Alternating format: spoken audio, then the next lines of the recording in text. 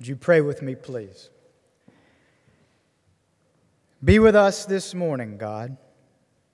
Quiet our hearts. May our spirits be still, that we might hear from you. Amen. The last enemy to be destroyed is death. So writes the Apostle Paul, speaking of death not as something that happens to us, but rather as a foe to be overcome. In the end, Paul writes, death itself will be defeated, will be undone, will be reversed, and the dead, then, he claims, shall rise victorious. It is the triumphal final note of Paul's first letter to the Corinthians. The last enemy to be destroyed, he writes, is death. This is the third sermon in our sermon series on the intercessory work of the risen Jesus. And today we will focus on the way that Jesus intercedes for us in our moments of deepest bereavement. For the simple truth is this: until such time as death is overcome, the sting of death is lethal now indeed. Its severing power robbing us of relationship with those whom we love and need and hold most dear. And we know this well as a church family, do we not? In just the past few weeks alone, we have experienced much death here at Boulevard. Emmeline Campbell, Danny McKee, Carol Cook, Miles Roach, Marion Mandrell, folks who were once and for quite some time active participants in the life of this church, here just days ago, gone now forever.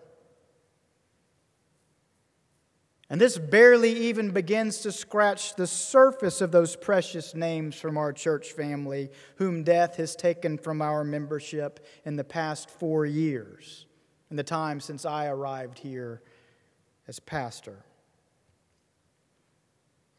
Yes, as we gather today for this coming home celebration, for this day when we remember who we are and whence we've come, as we do, we gather as a family that has experienced a great deal of death indeed. Just as so many of us have experienced a great deal of death in our own personal lives as well. The death of parents and siblings and children and friends. The death of grandparents or grandchildren. Some of these deaths peaceful and expected. Some of them altogether tragic and blindsiding. Yes, altogether so much death. And the particularly pernicious thing about death, perhaps the most vicious part of death's nature, is that the death in question need not be recent for the pain to be every bit as acute as the moment when it happened. No, the insidious power of death allows for death's painful sting to remain ever ready, lurking just underneath the surface. For we can be contentedly living and moving and having our being in the world when all of a sudden something gets said or a sight gets seen or a certain song comes on the radio or a memory flashes to mind, and then in that second the pain washes back over us as real and as acute and as devastating as ever before. So yes, we are all fully acquainted with the reality of death. So well acquainted, in fact, that we, when we really stop to think about it, have no trouble at all understanding why Paul refers to death not as something that happens to people, but as a being that must be reckoned with. For death doesn't just happen, as if death is something passive and neutral in the world, a brute fact akin to gravity or inertia. No, death doesn't just exist. Death invades. It severs. It tears apart. And then once it does, it never relents. And so yes, Paul is right. Death is indeed an enemy so personal that it demands to be personified. And until death is overcome, it is and it will remain, as Paul says, the greatest enemy and the final enemy of all. Now, I do indeed happen to believe that such a day will come. I believe that this is precisely what the resurrection of Jesus signifies and portends for us as human beings. That in this man Jesus' death and resurrection, we see a foreshadowing of our own future resurrection on the far side of death. As in Adam all die, so all will be made alive in Christ Jesus. I believe this. I really, really do. But believe this as I may, I don't invite us to reflect on death's pernicious power this morning in order to invoke that glorious day when death will be undone. No, instead, hopeful as such a thought is, I invite us to reflect on death's pernicious power this morning in order to remind us of the most vital resource we have as people of faith for dealing with and for managing death's dreadful sting in the here and now. And by that, I mean intercessory prayer. For the reality is this: if indeed a day is coming when death's power will be stripped away forevermore, today simply is not that day. And thus, in this moment between the already and the not yet, we live lives beset with grief upon grief. Yea, we walk daily through the valley of the shadow of death. And we need comfort and solace and strength for it now.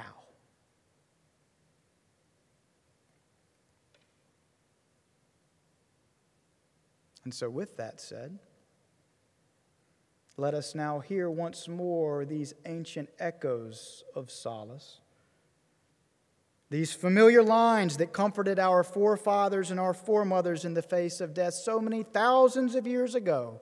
I invite you to close your eyes on this coming home Sunday and hear these ancient words fall upon us like cleansing rain. The Lord is my shepherd.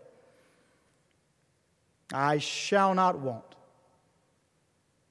He maketh me to lie down in green pastures. He leadeth me beside the still waters. He restoreth my soul. He leadeth me in the paths of righteousness for his name's sake. Yea, though I walk through the valley of the shadow of death, I will fear no evil, for thou art with me. Thy rod and thy staff, they comfort me. Thou preparest a table before me in the presence of mine enemies. Thou anointest my head with oil. My cup runneth over. Surely goodness and mercy will follow me all the days of my life, and I will dwell in the house of the Lord forever. Yes, there is so much comfort and solace and strength to be derived in these ancient words. And beyond the elevated language and the exquisite imagery that these lines evoke, the reason that these words inspire such comfort and solace and strength in us is because in them we feel assured of divine presence, of divine care, of being seen and loved and watched over and worried about. In hearing Psalm 23, we viscerally understand ourselves to be the one walking through the valley of the shadow, the one who has so much need to want. But yet, through the power of the language, we feel ourselves in this passage being walked with, being seen for, being protected from, being impervious to, and in so feeling, we exhale. For the brief moment in which these words are being read, we feel ourselves transported and we can breathe. For in hearing Psalm 23, we feel ourselves for the briefest of moments as being held, and therefore as being safe. Am I right about that? Well, here's the reason I draw our attention to this fact today. If indeed we take seriously the Christian claim that the risen, glorified Christ Jesus, that the carpenter from Nazareth who, having not shrugged off his humanity, but who instead retains his humanity even now in heaven with God, if indeed we take this claim seriously as something more than a metaphor, then what follows from it is this, that there with God, interceding for us in all things, is one of our own. One who knows through his own human experience just how painful death really is. One who, over the sight of his own dear friend Lazarus, once shed tears of his own on account of death's brutal sting. Yes, if indeed we take seriously this claim, then there with God, interceding for us in our grief this very moment, is Christ Jesus, our risen Lord.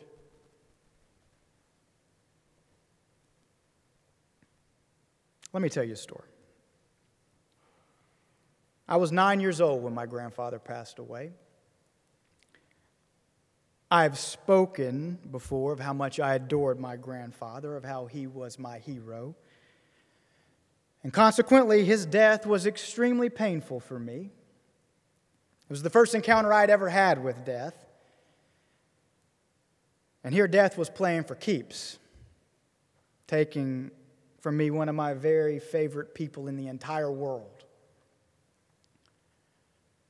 Well, I bring this up this morning to tell you what happened on the afternoon of my grandfather's funeral.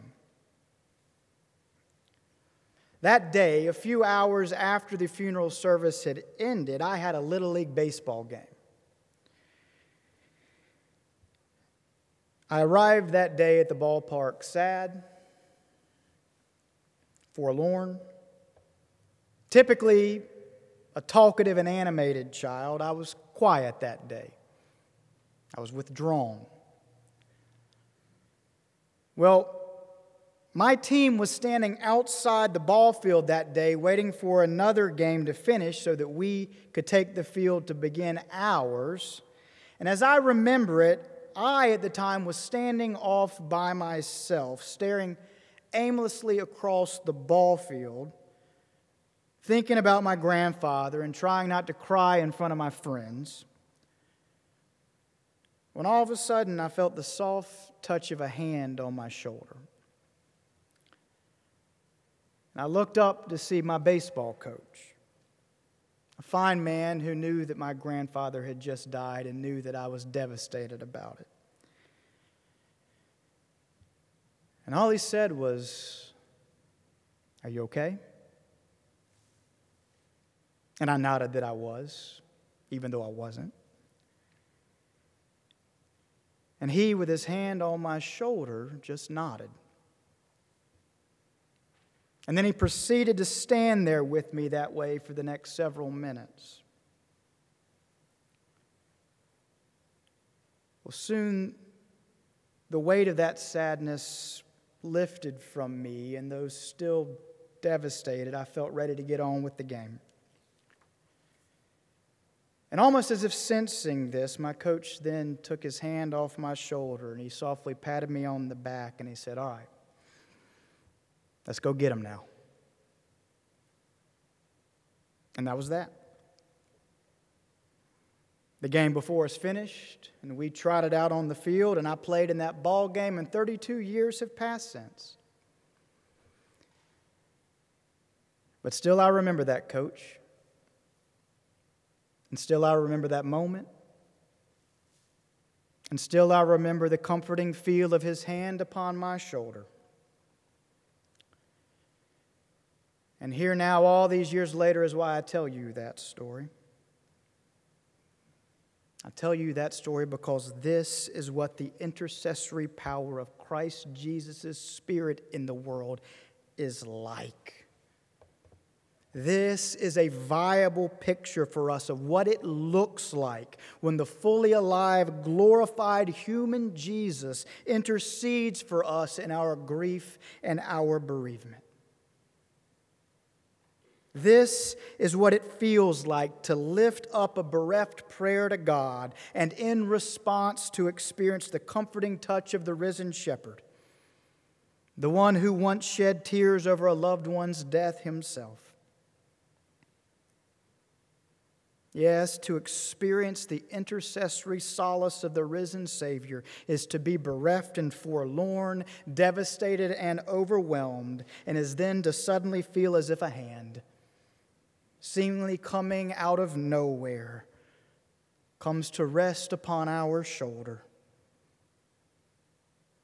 It is to sense that here with us, that right here in the valley of the shadow of death is one who is with us and one who will stay here with us until the most acute part of the pain abates. Yes, to experience bereavement as a person of faith, whether we have lost loved ones yesterday or a lifetime ago, is to experience bereavement as those who walk alongside a shepherd who truly can and who truly will and who truly does restoreth our souls.